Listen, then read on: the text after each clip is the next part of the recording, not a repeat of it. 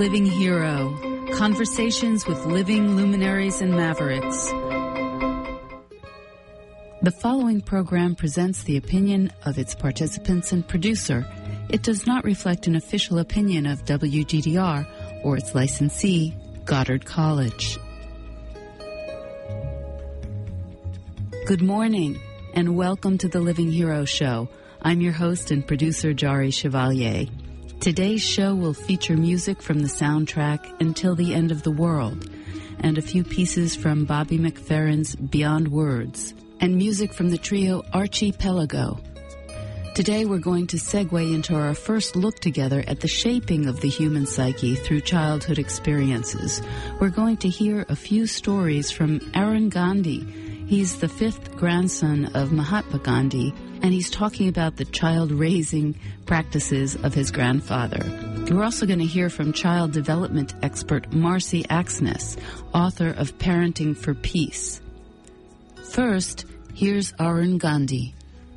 There was a very interesting episode and a very interesting lesson that I learned from grandfather through a little pencil. Now, you may wonder what a little pencil has to do with a lesson in nonviolence. When I was 12 years old, I was coming back from school and I had a notebook and a little pencil. It was about 3 inches long. And I, walking home, I just happened to look at the pencil and I thought to myself, this is too small for anybody to use. And so without a second thought, I just threw that pencil away because I was so sure that grandfather would give me a new pencil when I asked him for one. But that evening when I met grandfather and asked him for a new pencil, instead of giving me one, he subjected me to a lot of questions. He wanted to know how the pencil became small and where did I throw it away and why did I throw it away and on and on and on. And I couldn't understand why he was making such a fuss over a little pencil until he told me to go out and look for it. And I said, you must be joking. He said, you don't expect me to look for a little pencil in the dark? It's already getting dark outside. And he said, oh yes, I do. Here's a flashlight. And he sent me out with a flashlight to look for this pencil, and I must have spent about 2 hours searching for it. And when I finally found it and brought it to him, he said, now I want you to sit here and learn 2 very important lessons. The first lesson is that even in the making of a simple thing like a pencil, we use a lot of the world's natural resources. And when we throw them away, we are throwing away the world's natural resources, and that is violence against nature. And the second lesson is that because in an affluent society we can afford to buy all these things in bulk, we overconsume the resources of the world, and because we overconsume them, we are depriving people elsewhere of these resources, and they have to live in poverty. And that is violence against humanity. And although this whole lesson was over that little pencil, it wasn't just the pencil that we waste, but, if we look at our lives, if we examine our lives there, how many things we overconsume and how many things we waste because we just have so much of it that we don't know what to do with it.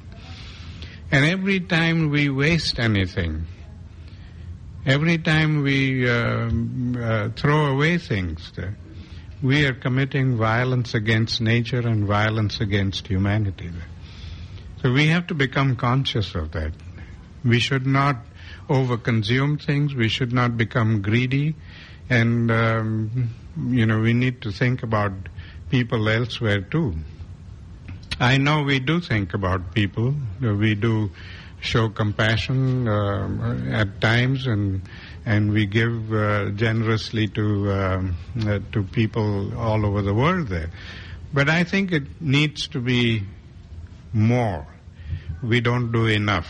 We need to become more active and more committed to bringing about a better life all over the world there, and in our own country too. Here we have people who live in poverty. We have millions of people who go to bed hungry every night, and so we need to be conscious of all this, and we need to do something about it. And these things we will be able to do only when we bring about that transformation in our attitude, and we, allow compassion and concern for other people to dominate our thinking and our relationships with each other, whether it is in this country or whether it is outside this country.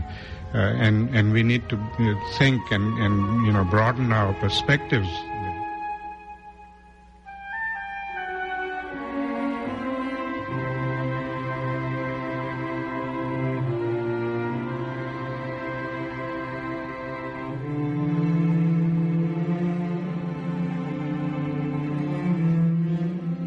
These Arun Gandhi stories are from his talk, Lessons Learned from My Grandfather, Nonviolence in a Violent World, presented on Fora TV. How we bring up our children, how we instill in our children violent attitudes. We constantly tell them that you are going to be punished if you don't behave. And that's the first message we are telling them, giving them, that if somebody doesn't behave, that person needs to be punished. The first lesson in violence that we teach our children when they are young. So in a culture of non-violence, it's not punishment that is meted out, but it's penance that is done by the parents. And the difference between this is something I'll share with you. As I said, we grew up in South Africa, and my father and mother were totally dedicated to grandfather's philosophy of nonviolence in their private life as well as their public life. So we were never punished when we misbehaved, and believe me, we did misbehave. We were not very good children there, but they never punished us. They did penance, and that was worse than punishment. Very often I felt that if they had just slapped me or done something and gotten over it, it would be much better. But they would do the penance there. Like for instance, in a situation when I was 16 years old. And we had just come back from India, and we were back in South Africa. And it was a Saturday, and my father had to go to a conference in town. We were living in this ashram that grandfather had started, which was outside the city of Durban.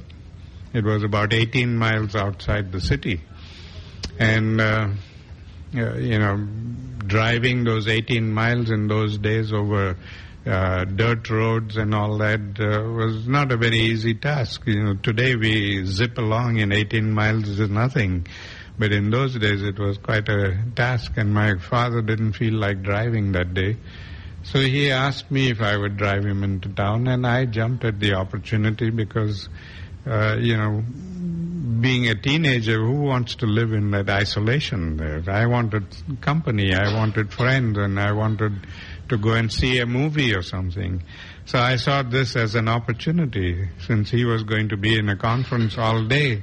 And I said, it'll give me an opportunity to see a movie or something. So I agreed to drive him, and since I was going into town, my mom gave me a list of groceries that she needed. And on the way into town, my father reminded me of all the little chores that had been pending for a long time. And he said, since you have the whole day to yourself, will you please attend to all these chores? And I said, all right.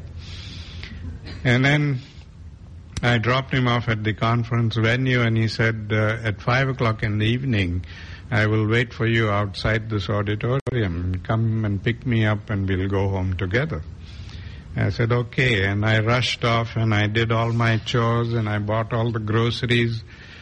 And I was told one of the things, one of the chores I had to do was to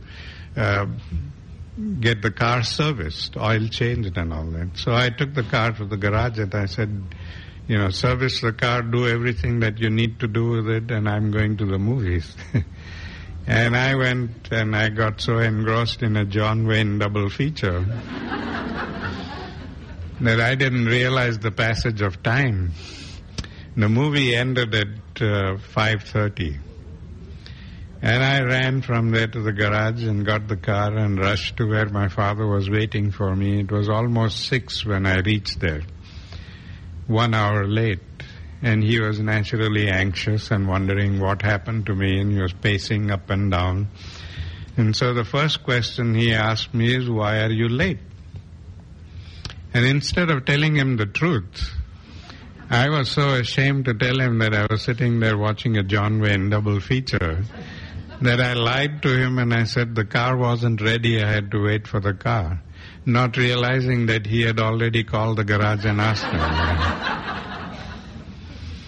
When he caught me in the lie, he said, there's something wrong in the way I brought you up that didn't give you the confidence to tell me the truth, that you felt you had to lie to me. And I've got to find out where I went wrong with you. And in order to do that, he said, I'm going to walk home 18 miles. I'm not coming with you in the car. He just started walking. It was after 6 o'clock in the evening. It was already beginning to get dark. Much of those 18 miles were through dirt roads, sugarcane fields, no lights. I couldn't leave him and go away. So for 5.5 hours, I was crawling behind him in the car, watching him go through that pain and agony for a stupid lie that I uttered, and I decided there and then that I was never going to lie again. And that was a very powerful lesson in nonviolent parenting. If he had punished me as we would punish our children if they did something wrong, I think I would have just suffered the punishment and made sure the next time I don't get caught.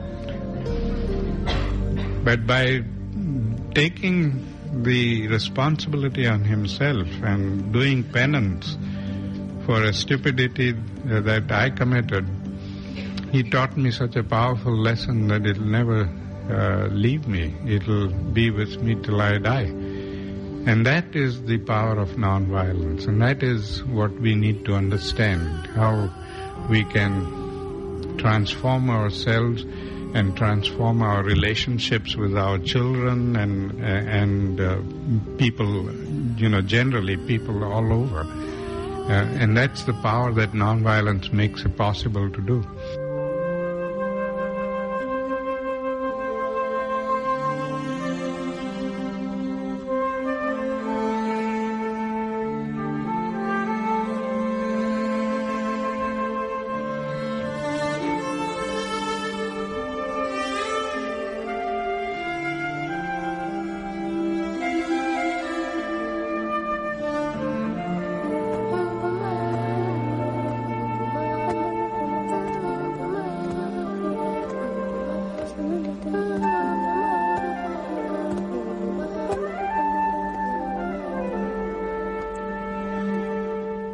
There were many such lessons that I learned from grandfather, but there was a little story that I wanted to share with you also, especially after learning about his anger and the lesson in anger management.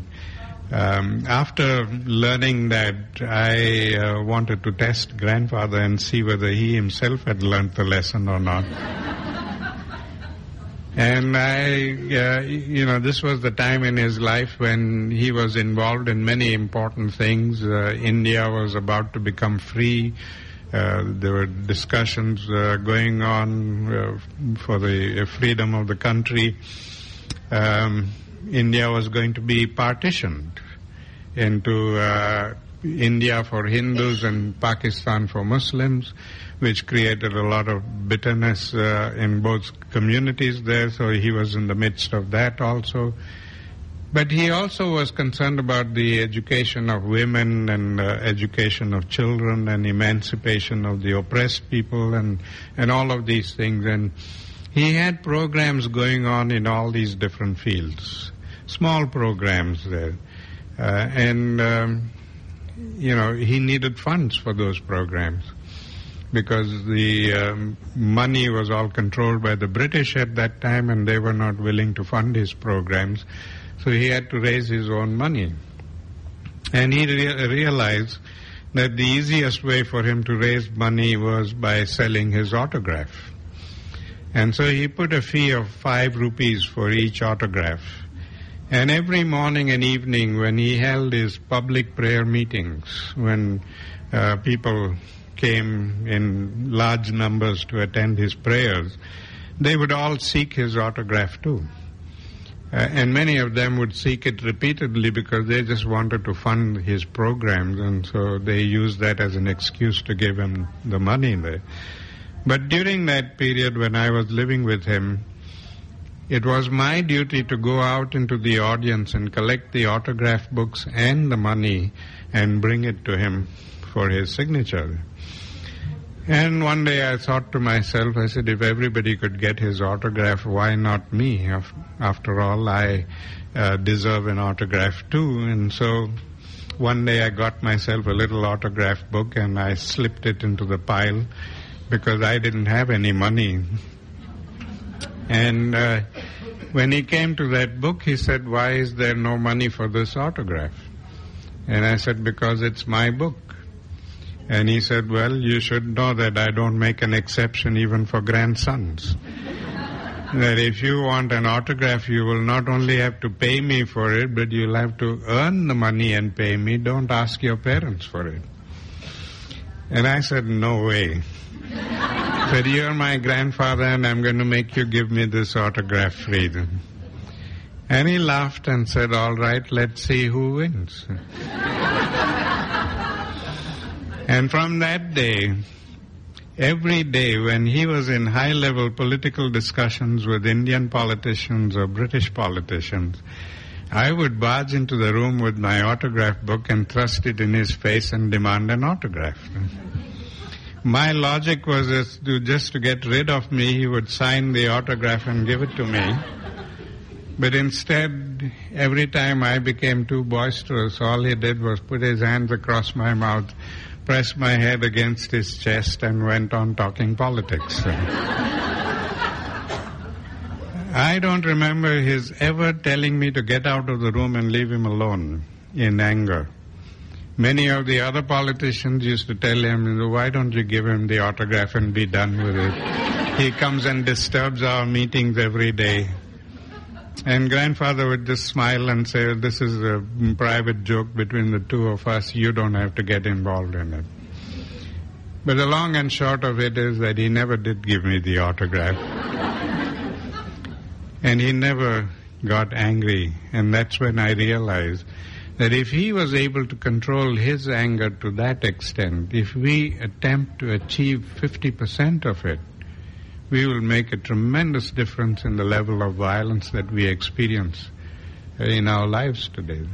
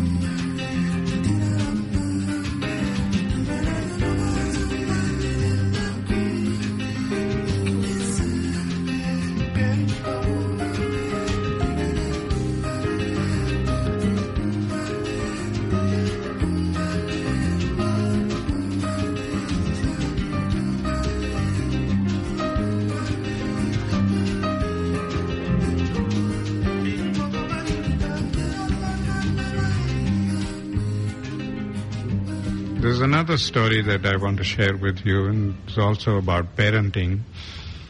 You know, he had created these ashrams. I'm sure you know what an ashram means. It's just a collection of community people who come together to live as one big family. So he had this ashram in India. And when we were visiting in 1940, when I was 6 years old, he was living in that kind of community. And there were almost 200 plus people in that community at the time. I was 6 years old, and there was another young couple in that community who also had a 6-year-old boy. But he had a tremendous sweet tooth. I mean, he just could not do without sweets. He had to have candies or chocolates or desserts or something sweet all the time. And if he didn't get anything, he would just take spoonsful of sugar and eat them. And the result was that he started getting a rash all over his body, and his parents took him to the doctor. And the doctor said, you have to stop giving him sweets until he's cured, and then you got to monitor how much he eats then. So the parents came home, and typically they told the boy and said, from tomorrow you're not getting any sweets. The doctor said, no sweets for you. Finish. That's the rule, and you're going to obey it. And yet they had sweets on the table, and everybody else in the family was partaking of it. And so the boy didn't obey the parents. When nobody was looking, he would grab some and eat it. And the result was that he couldn't be cured. So after a few days, these parents brought the boy to grandfather and pleaded with grandfather to speak to him and explain to him why he should not eat sweets. He said, we have tried and he won't listen to us. And grandfather said, you come back after 15 days and I'll speak to him. And of course the parents didn't know why they had to wait for 15 days. Why couldn't he speak to him now? But they couldn't argue with him, so they went away and came back after 15 days, and grandfather took this boy aside and spoke to him for less than a minute. And the boy went home and gave up sweets. Wouldn't touch sweets anymore. And the parents were shocked, and they came back to grandfather and said, what kind of a miracle did you perform? That we were trying to tell him the same thing and he wouldn't listen to us, and yet you were able to speak to him for less than a minute and he instantly obeys you. And grandfather said, it's not a miracle. So the reason I asked you to come back after 15 days was I had to give up eating sweets before I could ask him to give up. And all that I told him was that I have not eaten for 15 days and I'm not going to eat sweets until you are allowed to eat sweets. So will you please give it up? Now that little compassion that parents ought to be showing to their children, we seldom do that. We use our parental authority to make the children do what they have to do, but we are not willing to share with them. And these are things that we need to understand about nonviolence if we want to create true peace in the world. We will never be able to achieve peace if we don't transform ourselves and transform the negativity that exists within us into positive attitudes and positive feelings.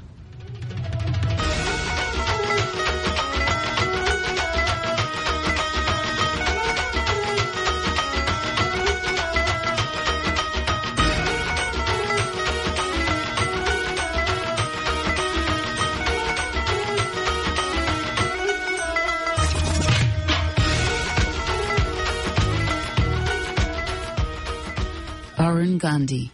Now, that is a form of parenting that requires a very developed moral character in the parent. And Mahatma Gandhi certainly devoted his entire life to such self-development. Arun Gandhi, while he is a social activist and international speaker and worker for social change and social justice, he himself does not practice the level of asceticism that his grandfather did, as very few people are strong enough to do. And yet the urgencies of our world cry out for evolutionary practices. Marcy Axness makes it clear that parenting must be front and center in any successful movement for widespread social wellness.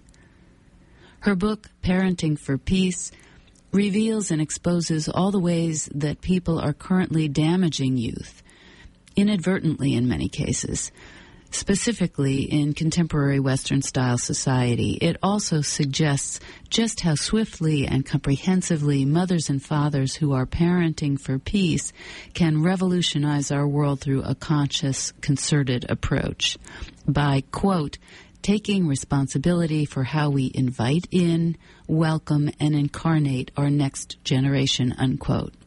This involves the way we carry, birth, and engage with children at every stage of their development.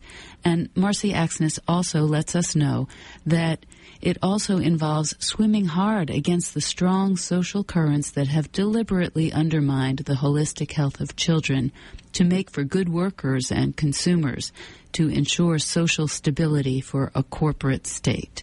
Dr. Axness's deep, comprehensive, and effective questioning of contemporary medical, educational, and ideological social mores and establishments calls upon parents to turn the tide.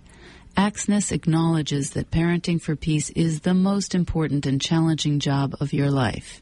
And yet, in many ways, this daunting and demanding task calls upon us merely to be more loving, aware, connected, empathic, easeful, and natural. Axness teaches the specifics of how to take every opportunity to bring physical, emotional, psychological, and spiritual security and well-being to a child, and how this is a powerful action in service to the living world.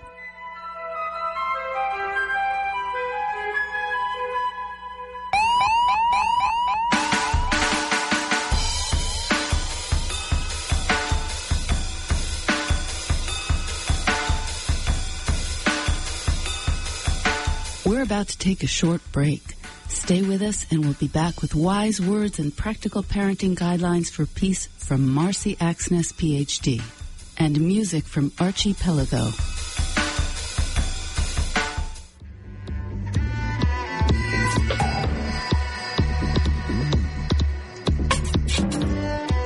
Welcome back to Living Hero, conversations with living luminaries and mavericks. We are here each week to talk with those local, regional, national, and international artists, researchers, activists, authors, healers, wisdom figures, and heroic individuals of all kinds who are working for the greater good. I'm Jari Chevalier, and I want you to explore and celebrate with me what it means to be a living hero in our times.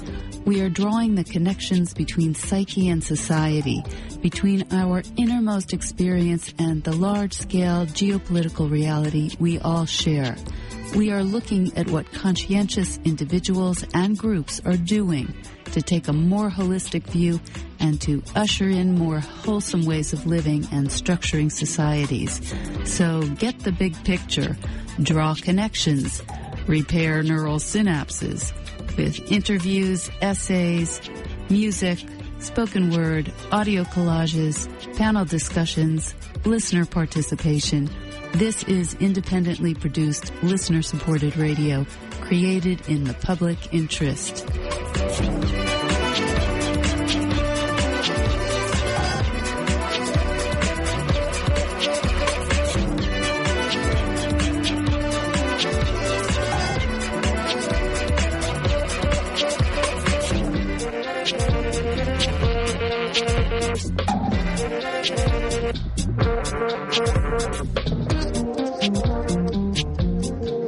I'd like to tell you a little bit more about Dr. Marcy Axness. She is an early development specialist who writes and speaks internationally on parenting, society, and the needs of children. She's an authority in neurobiology, in prenatal and developmental psychology, in attachment theory, and consciousness research. The solution to so many of the problems that are facing us right now is actually so simple, but it's not easy, because so much of our institutional care of mothers and babies is based on separating them.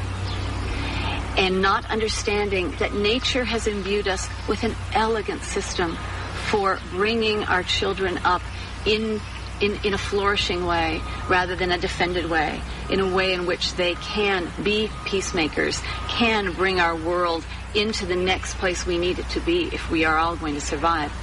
So it requires understanding what's behind so many of the things that we take for granted. Separating mothers and babies right after birth, cutting the cord too early, circumcision, which has become routine, people don't even question it. That is a huge trauma.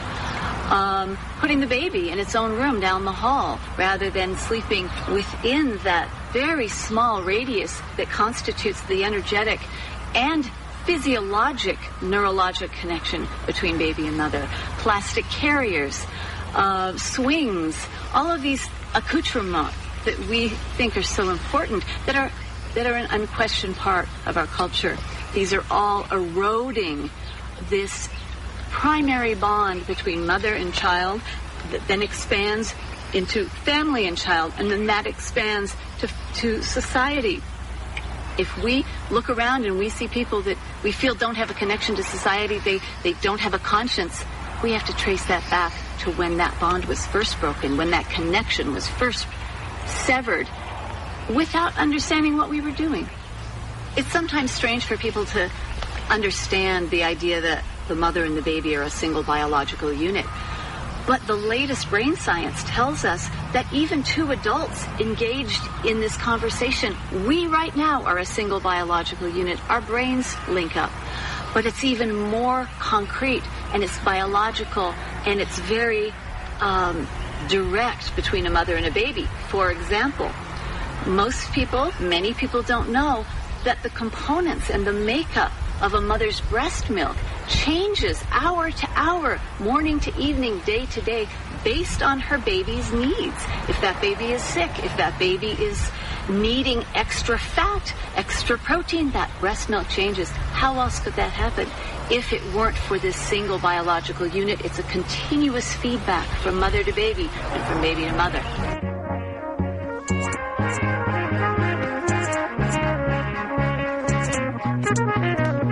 The connection that Dr. Axness is speaking of extends to the connection we naturally have and naturally need to maintain with the Earth, sometimes referred to as Mother Earth. Dr. Axness is part of a growing cohort of scientists and social scientists calling for evolutionary change through whole systems analysis and improvement. I got the chance to interview Marcy Axness back in 2008, and I'd like to play for you from that interview now.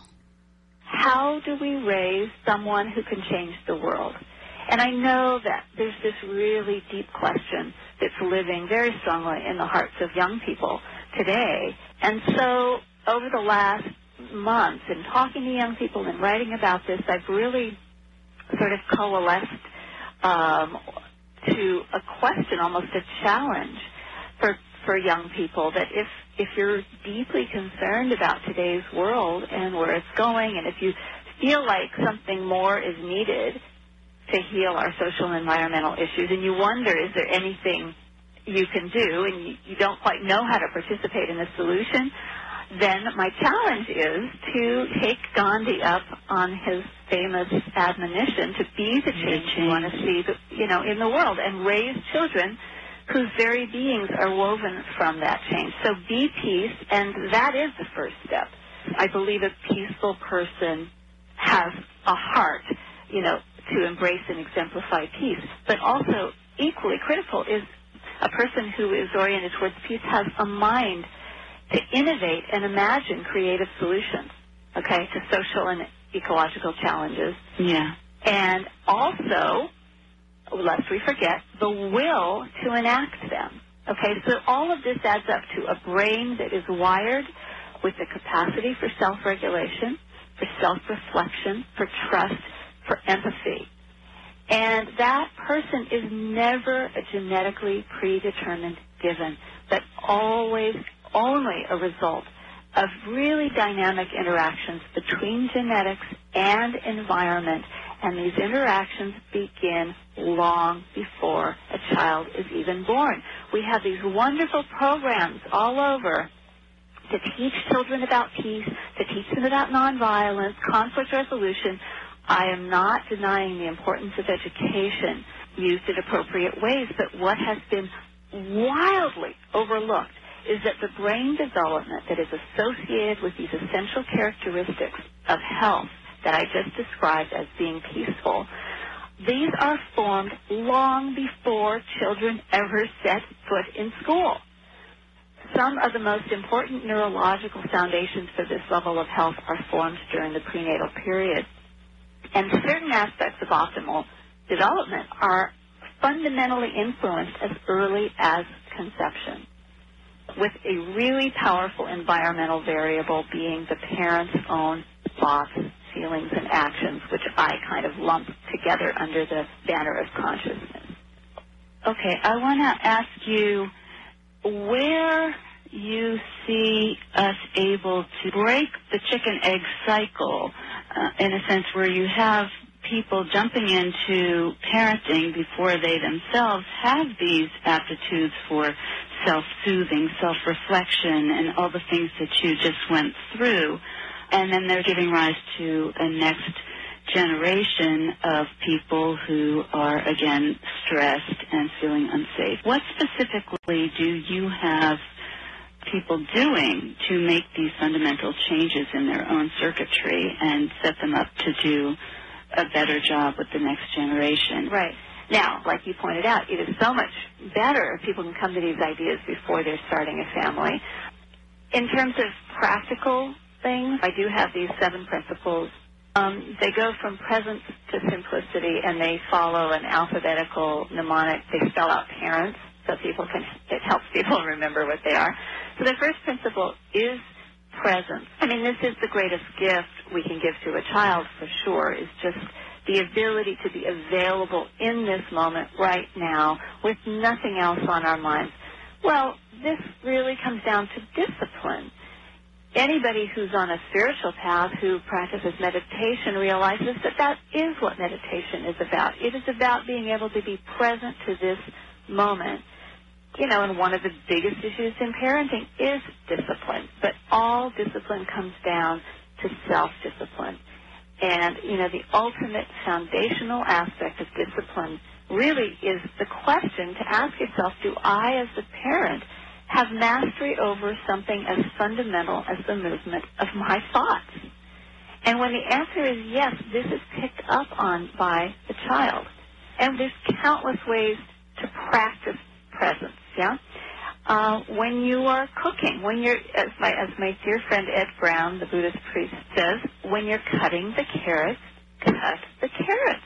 Don't think about the argument you had with your friend earlier that day, or the shopping trip you're taking tomorrow, or whatever. You're cutting the carrots. Taking a shower is one of my favorite ones. I think about the places in this world where the idea of a hot shower would be regarded as a miracle. As such a luxury. Oh, beyond a luxury, they would be like, oh my gosh. And yet we do it every day, and typically we aren't present to it. We're rehearsing what's coming for the rest of the day, or we're, reliving what went on earlier, or, So, and it's not easy. It's not easy, but it's really the way to practice presence, is to continually bring yourself back to the wonderful, sensual feelings that a shower is full of, right? Mm-hmm. The second principle is awareness, and this is the things that we need to know to be effective in our role, whether it's as a parent or as a human. But certainly as a parent, there are certain pieces of awareness that are important. And the first one, really, the most important, is to be aware of our own history, to be able to make sense of our own early history, our own early relationships, what some of those lessons were that we learned, and to have an objective awareness of them. And what that does is it allows us to have a little bit of space in between us as the awareness of that story and the story itself, so we aren't quite so identified with our story. that turns out actually research. This is research to be the single strongest predictor of a child's healthy, secure attachment is if that child's parent can tell a coherent, cohesive narrative about their own early experience. That's so interesting, Marcy. Yeah. So I believe it's Mary Main who did the work with the adult attachment interview. They had this finding that was completely anomalous. They couldn't figure out why. And this was this finding that more than being sensitive or the techniques of parenting, more so than anything else, this idea of being able to tell a cohesive narrative about one's early childhood turned out to be the strongest predictor of secure attachment in a child. Why would that be? Well, we really haven't fully understood this until in the last 10 years. We've had the ability to go in and look at brains and find out that the capacity, the brain-based capacity to do that, to have autobiographical memory, is right in the same area, the orbital frontal cortex, that mediates all these other capacities that I described: self-regulation, self-reflection, trust, and empathy. That is all mediated by that orbital frontal cortex. And as a child is growing, what they're doing is they're wiring up their brain circuitry to mirror that of their parents. It's really wild. It's like science fiction. It's such an exciting field and time in the field, right? Yes. So that's a really important piece of awareness. But then again, also to have a little understanding of some fundamental child development principles, so that you know one of the biggest mistakes, one of the biggest obstacles that parents stumble over, and we as a society actually, is that we overestimate. We expect way too much from our young children.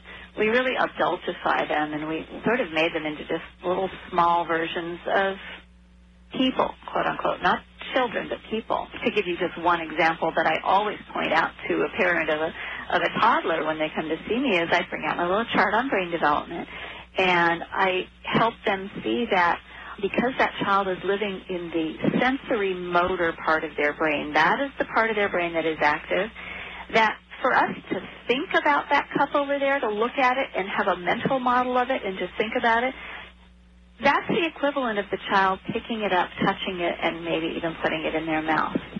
And that helps them go, oh, she's not trying to drive me crazy. She's just doing her version of thinking.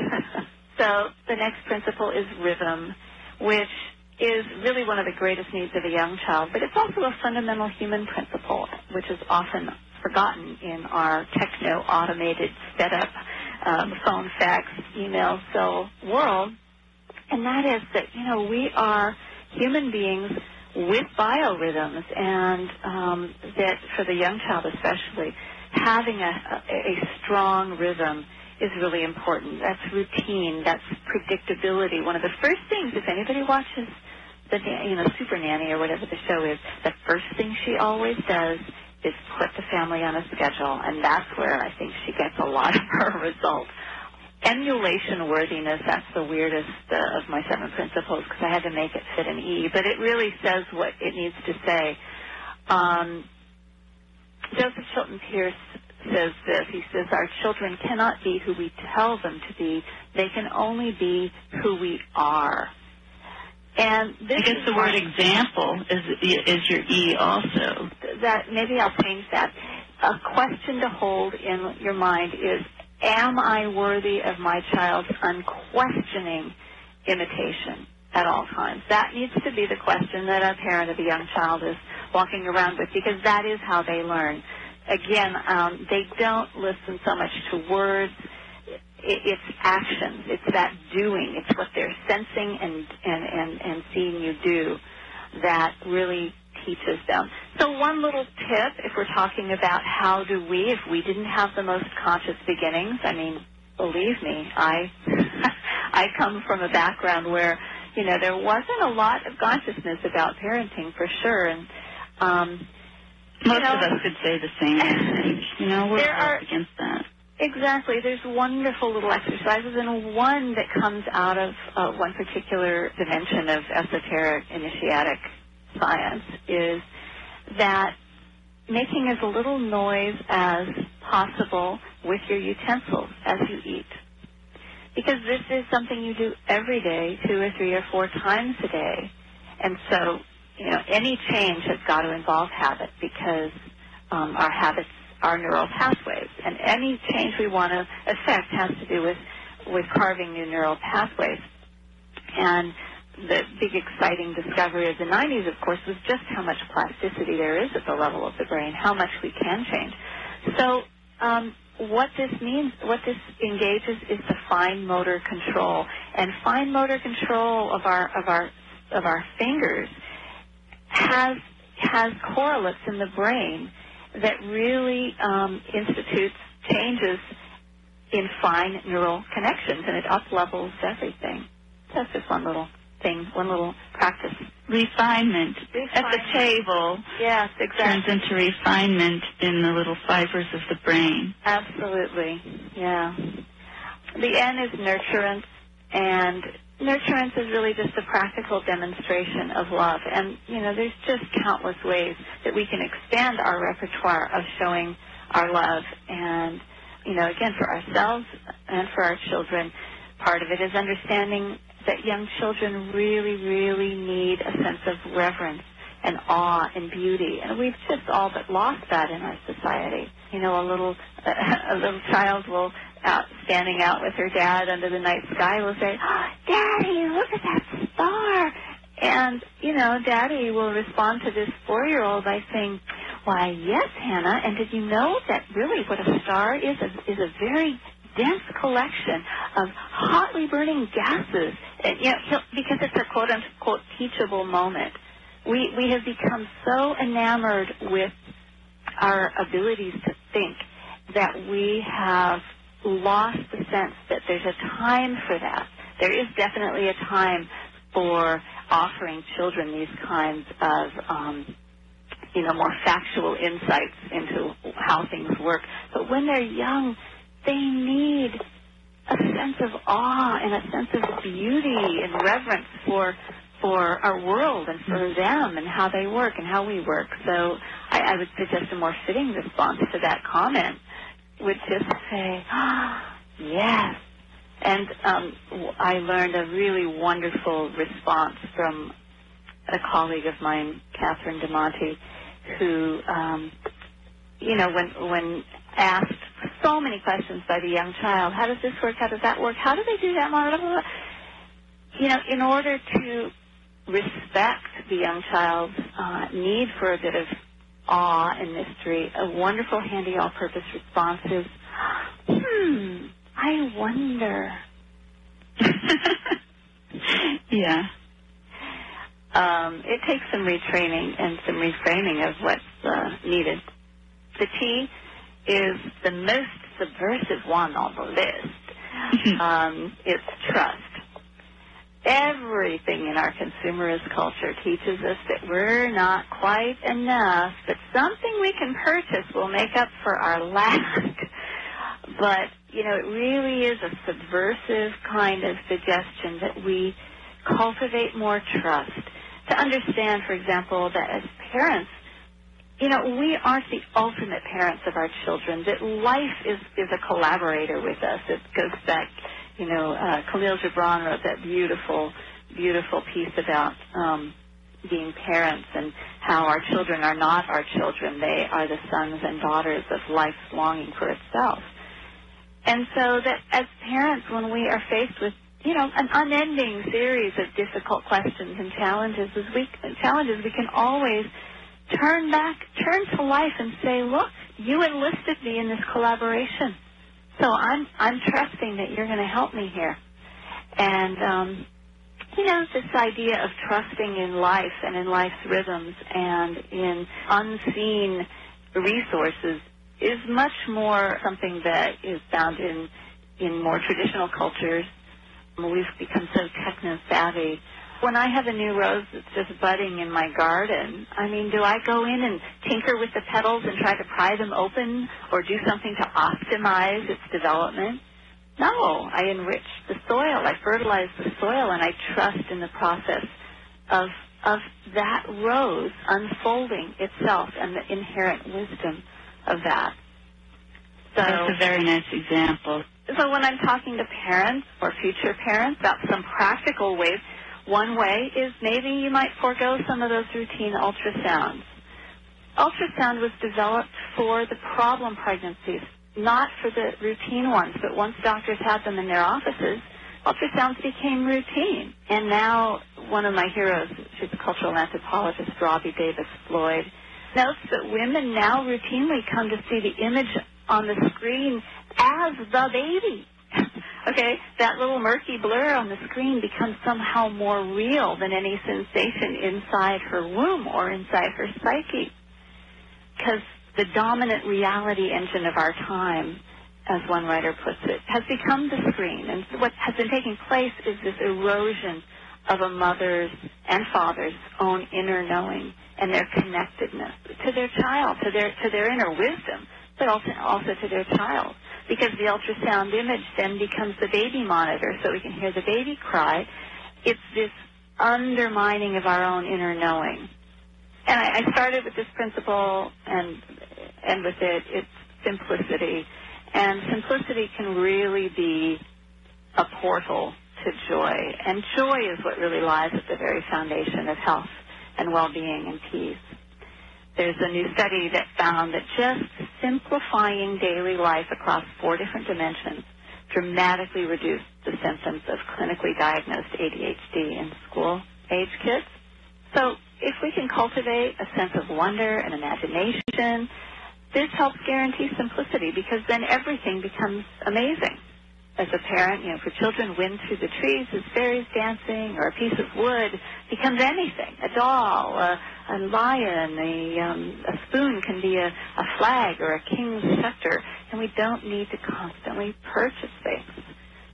Wow. Well, I think I'm going to ask the really difficult question here, and I actually don't expect you to be able to answer it, but I'd love to talk about it with you.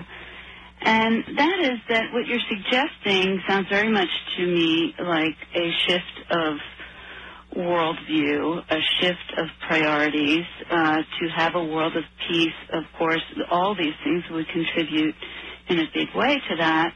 But can we look at the social and political realities of a shift of worldview? And since you're working in this realm, and you're putting forth these wonderful ideals in your book and in your talks, what is it you see that you're really up against, and what do you think it would take to turn things around? Well, you're right. It's huge, right? It's huge. But I'm going to give you 2 in terms of what we might see as things that are interfering with peace as a society. I'll start with 2 as a way of delimiting it, of sort of making it a manageable conversation or a manageable scope of exploration. Great. One of the most fundamental and serious ways that we interview with the development of a peaceful society is the way we give birth. Childbirth is an incredibly decisive moment in development when critical systems in the brains and the bodies of both the mother and the baby organize in lifelong ways. And of most fundamental importance, as we're talking about birthing a peaceful generation, has to do with the circuitry for oxytocin, which is called the hormone of connection. Some people call it the hormone of love. There are biochemical cascades that are triggered during an unimpeded mammalian labor and birth that establish lasting set points for the brain's self-regulating and social functions. But our obstetrical protocols routinely disrupt this process. And then immediately after birth, this really complex hormonal cocktail orchestrates biochemical exchanges between the mother and her newborn, opening never to be repeated opportunity windows for optimal healthy development, again, of these social engagement systems, all organized around the mother and baby's face-to-face togetherness, which we call bonding. Yet again, U.S. hospital protocols typically disrupt and disturb this complex weaving that should happen in the first hours of life. So we have so many newborns ending up in plastic isolates, receiving what I call a faulty relational imprint, which is I connect with things, not people, which can impair lifelong the capacity for healthy human rapport, social intelligence, and these foundations of peace that we've been talking about. Now, popular culture relentlessly cultivates our fear of birth, and it entrances us with the promise of salvation through technology, and yet our U.S. infant mortality rate is one of the highest in the developed world, and American women are dying from childbirth at the highest rate in decades. We're coming up to a break. Stay with us for the last piece of this interview with Dr. Marcy Axness, some commentary, and some great music. See you after these important messages.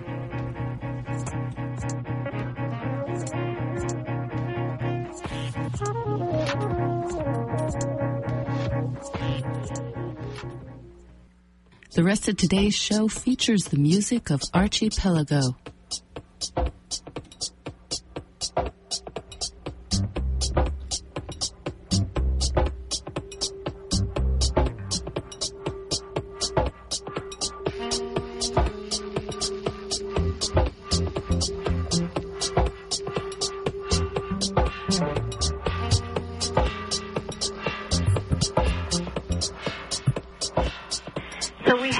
Huge disconnect between our perception of how things are and how things really are.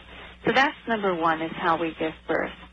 The other huge opportunity for raising a peaceful generation, which we typically miss because we don't understand the possibilities, is pregnancy. I mean, we give more thought and care and preparation and awareness to animal husbandry than we do to human reproduction. Does that make sense? I mean, people who breed animals for a living, who, livestock and thoroughbred horses, and they know the value of a well-nourished mother going back for many months before she becomes pregnant. They know the importance of that. Now, that's just one level, the physical health. There's also so much to do with the psychology and the psychological health. One social philosopher and spiritual teacher suggested that rather than spending the billions that we do on hospitals and courtrooms and prisons, that if governments were to concentrate their attention on pregnant mothers, he said the cost would be so far less and the results would be infinitely superior. He felt we could close the prisons in 2 generations because indeed, pregnancy is nature's Head Start program. We're always talking about early intervention, with young kids. Pregnancy is nature's Head Start program. This is when basic aspects of the fetal brain wire up in direct response to the instructions it receives about the world. So if I'm a pregnant mother, my state of mind is my baby's entire universe, and it directs his body and brain to adapt their development to thrive in my environment. This makes perfect sense when we realize that we are mammals. We are built to survive as best we can. Nature set it up that way. So it makes sense for the developing brain to be getting information about what it's going to need to survive, right? So unremitting stress, anxiety, depression during pregnancy communicates to the baby that it is a dangerous world out there. And so the baby grows a brain suited to survive in a dangerous environment. So that brain is more likely to be hyperreactive, lower on impulse control, with an impaired capacity to feel calm and content. Okay? So there's this kind of vicious cycle, a vicious anti-peace cycle that can be set up. This is likely to be a temperamental infant, difficult to soothe and calm, and a baby who's challenging to parent. So then the cycle goes down insidiously. The baby's hard to soothe, so that's frustrating for mom and dad. This generates a spectrum of strong feelings within them, which further activates the baby's heightened antennae for threat, because that's what's living in them, and that's the level that babies live at. They pick up that energy. That makes them even more agitated, and so this may lead to subtle or outright neglect or abuse by exhausted, exasperated parents. And with no positive interruption of this negative feedback loop, the child then has limited opportunity to internalize the self-regulating capacities that are developed through healthy attachment that I was talking about, that orbital frontal cortex, where all of those peaceful capacities are developed. Then once the toddler is, quote-unquote, a handful, then there's likely consequences to make the child mind, which are punishments whose shame-based action further thwarts peace-oriented brain development and instead hardwires it to thrive in a threatening world. And then later, during school, the child's impulsivity gets labeled, and his sense of alienation from himself, from others, from life, just grows and grows. So the implications of this for society are immense, okay? But if a pregnant mother is generally centered, I'm not talking about an occasional stressful day. I'm talking about, again, we're talking about habits, routine, predictable, consistent experience. If a pregnant mother is generally centered and peaceful, consciously cultivating joy in her life, her baby will develop a body and brain prepared to be peaceful, creative, and successful. So, setting aside the sort of the socio-political realities of that for a second, I just want to point out that this is where we see science, quote-unquote, science and spirit intersecting. That's very popular these days to see these intersections. But truly, the hard science research from the field of neuroscience is now giving empirical credence to what many spiritual traditions have offered us through the ages, that during the time when we're being knit together in the womb, we are wired with lifelong lessons about the world and how we'll best fit into it, in peace mode or in protection mode. Again, it's all about growth or protection. Marcy, I've noticed that you've presented at Faith and Science Conference and that there is quite a spiritual dimension to the work that you do. I'm wondering if there's anything more you'd like to say about the spiritual issues related to pregnancy and parenting. Well, you know, I guess we have to come back and say, well, what is, quote-unquote, spiritual? There are many people who would not consider themselves religious at all, but who have a very strong sense of spiritual connection, meaning our engagement with and our connection with the unseen aspects of human experience. I mean, this is the area that Einstein was working in, for goodness sake, and this is why I sometimes will have to wink and smile when people make the distinction between science and spirit. Spirituality is a science, actually, but you know, not to start counting the angels dancing on the head of that pin. I will say that I love how he pointed out, Albert Einstein pointed out, he says, do you remember how electrical currents and unseen waves were laughed at? And it's true. Mm-hmm. And he said the knowledge about man is still in its infancy. We know so little about what is involved in human experience.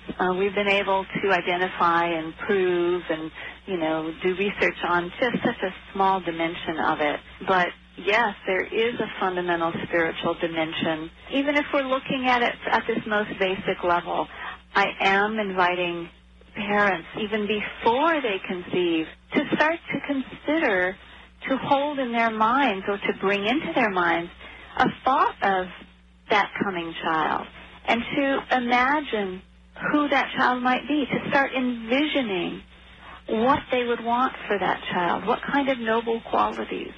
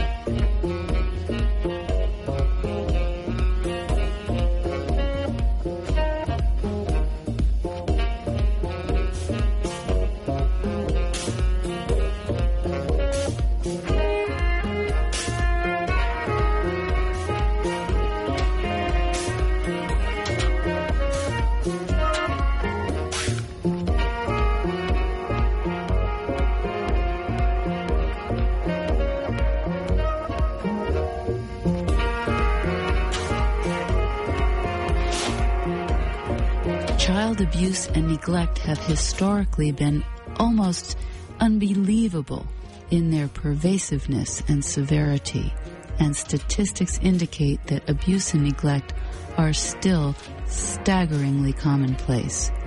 When we consider the range of traumas human beings have suffered in childhood and in adulthood, but in childhood, at that very formative, sensitive time, from infanticides witnessed by other children in the family to incest, to threats of beatings, to lies and stories about what would happen to you if you masturbated, to child labor and child slavery and trafficking, forced marriages at very early ages, rapes, swaddling, and other confinements, separation from the mother, farmed out to wet nurses, away from home, traumatic witnessing of public hangings, putting the fear in children as a means of controlling them, mind control, and the staunching of creative impulses. The list goes on and on. Social historian Lloyd Demas says this, that all social violence, whether by war, revolution, or economic exploitation, is ultimately a consequence of child abuse, and this should not surprise us. He says the propensity to re-inflict childhood trauma upon others as an adult in socially approved violence is actually far more able to explain and predict the actual outbreak of wars than the usual economic motivations, and we are likely to continue to undergo our periodic sacrificial rituals of war if the infliction of childhood trauma continues. The human race is now quite able technologically to satisfy its needs if we can live together without violence toward each other. But unless we employ our social resources toward consciously assisting the evolution of child rearing, we will be doomed to the periodic destruction of our resources, both material and human.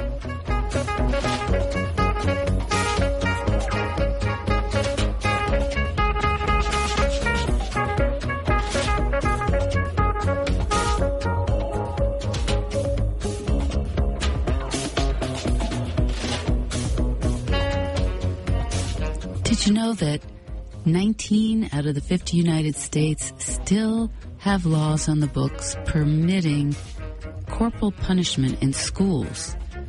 And there are children being beaten by their teachers in the schools.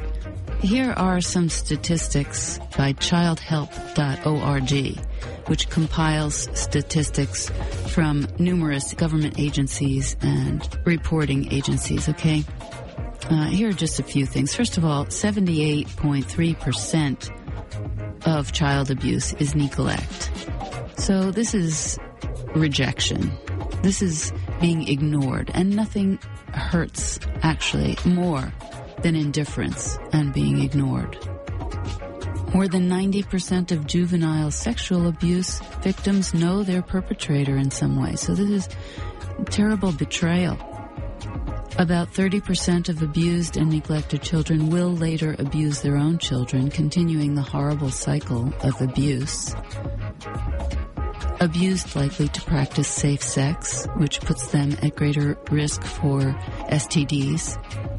About 80% of 21-year-olds that were abused as children meet criteria for at least one psychological disorder. This doesn't even get into the cash costs to society that result from child abuse. You know, about 50% of the people in prison were abused as children. Children who experience child abuse and neglect are 59% more likely to be arrested as a juvenile, 28% more likely to be arrested as an adult, and 30% more likely to commit violent crime. Children whose parents abuse alcohol and other drugs are 3 times more likely to be abused and more than 4 times more likely to be neglected than children from non-abusing families. So I just want you to see how much this topic relates to last week's topic. I do want us here on this program to be connecting the dots and to be seeing what we're up against in terms of really solving global problems. If we're going to talk about them, I want us to be talking about them holistically. So what do I mean? How does the existence of child abuse and the ideal child-raising practices spoken of here by Arun Gandhi and Marcy Axness, how do they relate to last week's program on psychedelics in the treatment of addiction? Well, for one thing, all the former addicts who spoke in Trips Beyond Addiction had had severely traumatic childhoods. They'd grown up bereft of the kind of connection, attunement, and support that comes of wise love and nonviolent examples set by self-disciplined and morally developed parents. Also, those who have moved beyond their damage and the self-destructive ways of life have done so through experiences of deep connection with nature and their own nature. They have experienced belonging and a boundless love that transcends all. And this has been facilitated by expanded states of mind. It's a detox from lack of love and respect. Lack of love and respect are psychospiritually toxic, and this toxicity rolls from generation to generation. It pollutes with neglect, moral darkness, and being stuck in self-absorption, which is another way of saying lack of love. More on this next week. For now, enjoy the music.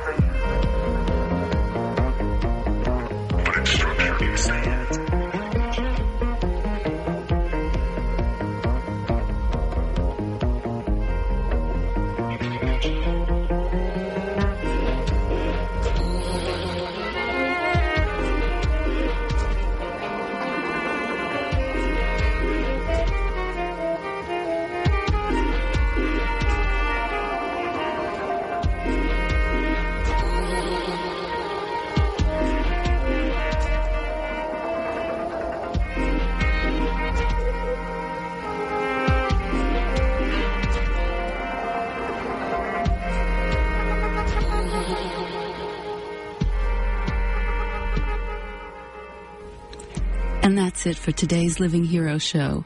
So glad you were here.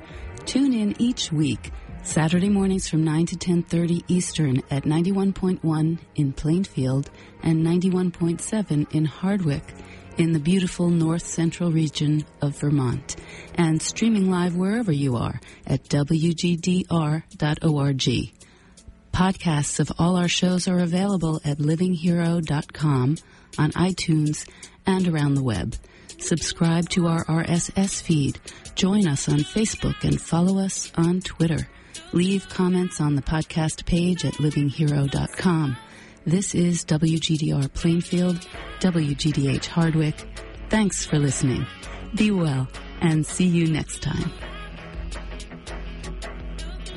The preceding program presents the opinion of its participants and producer.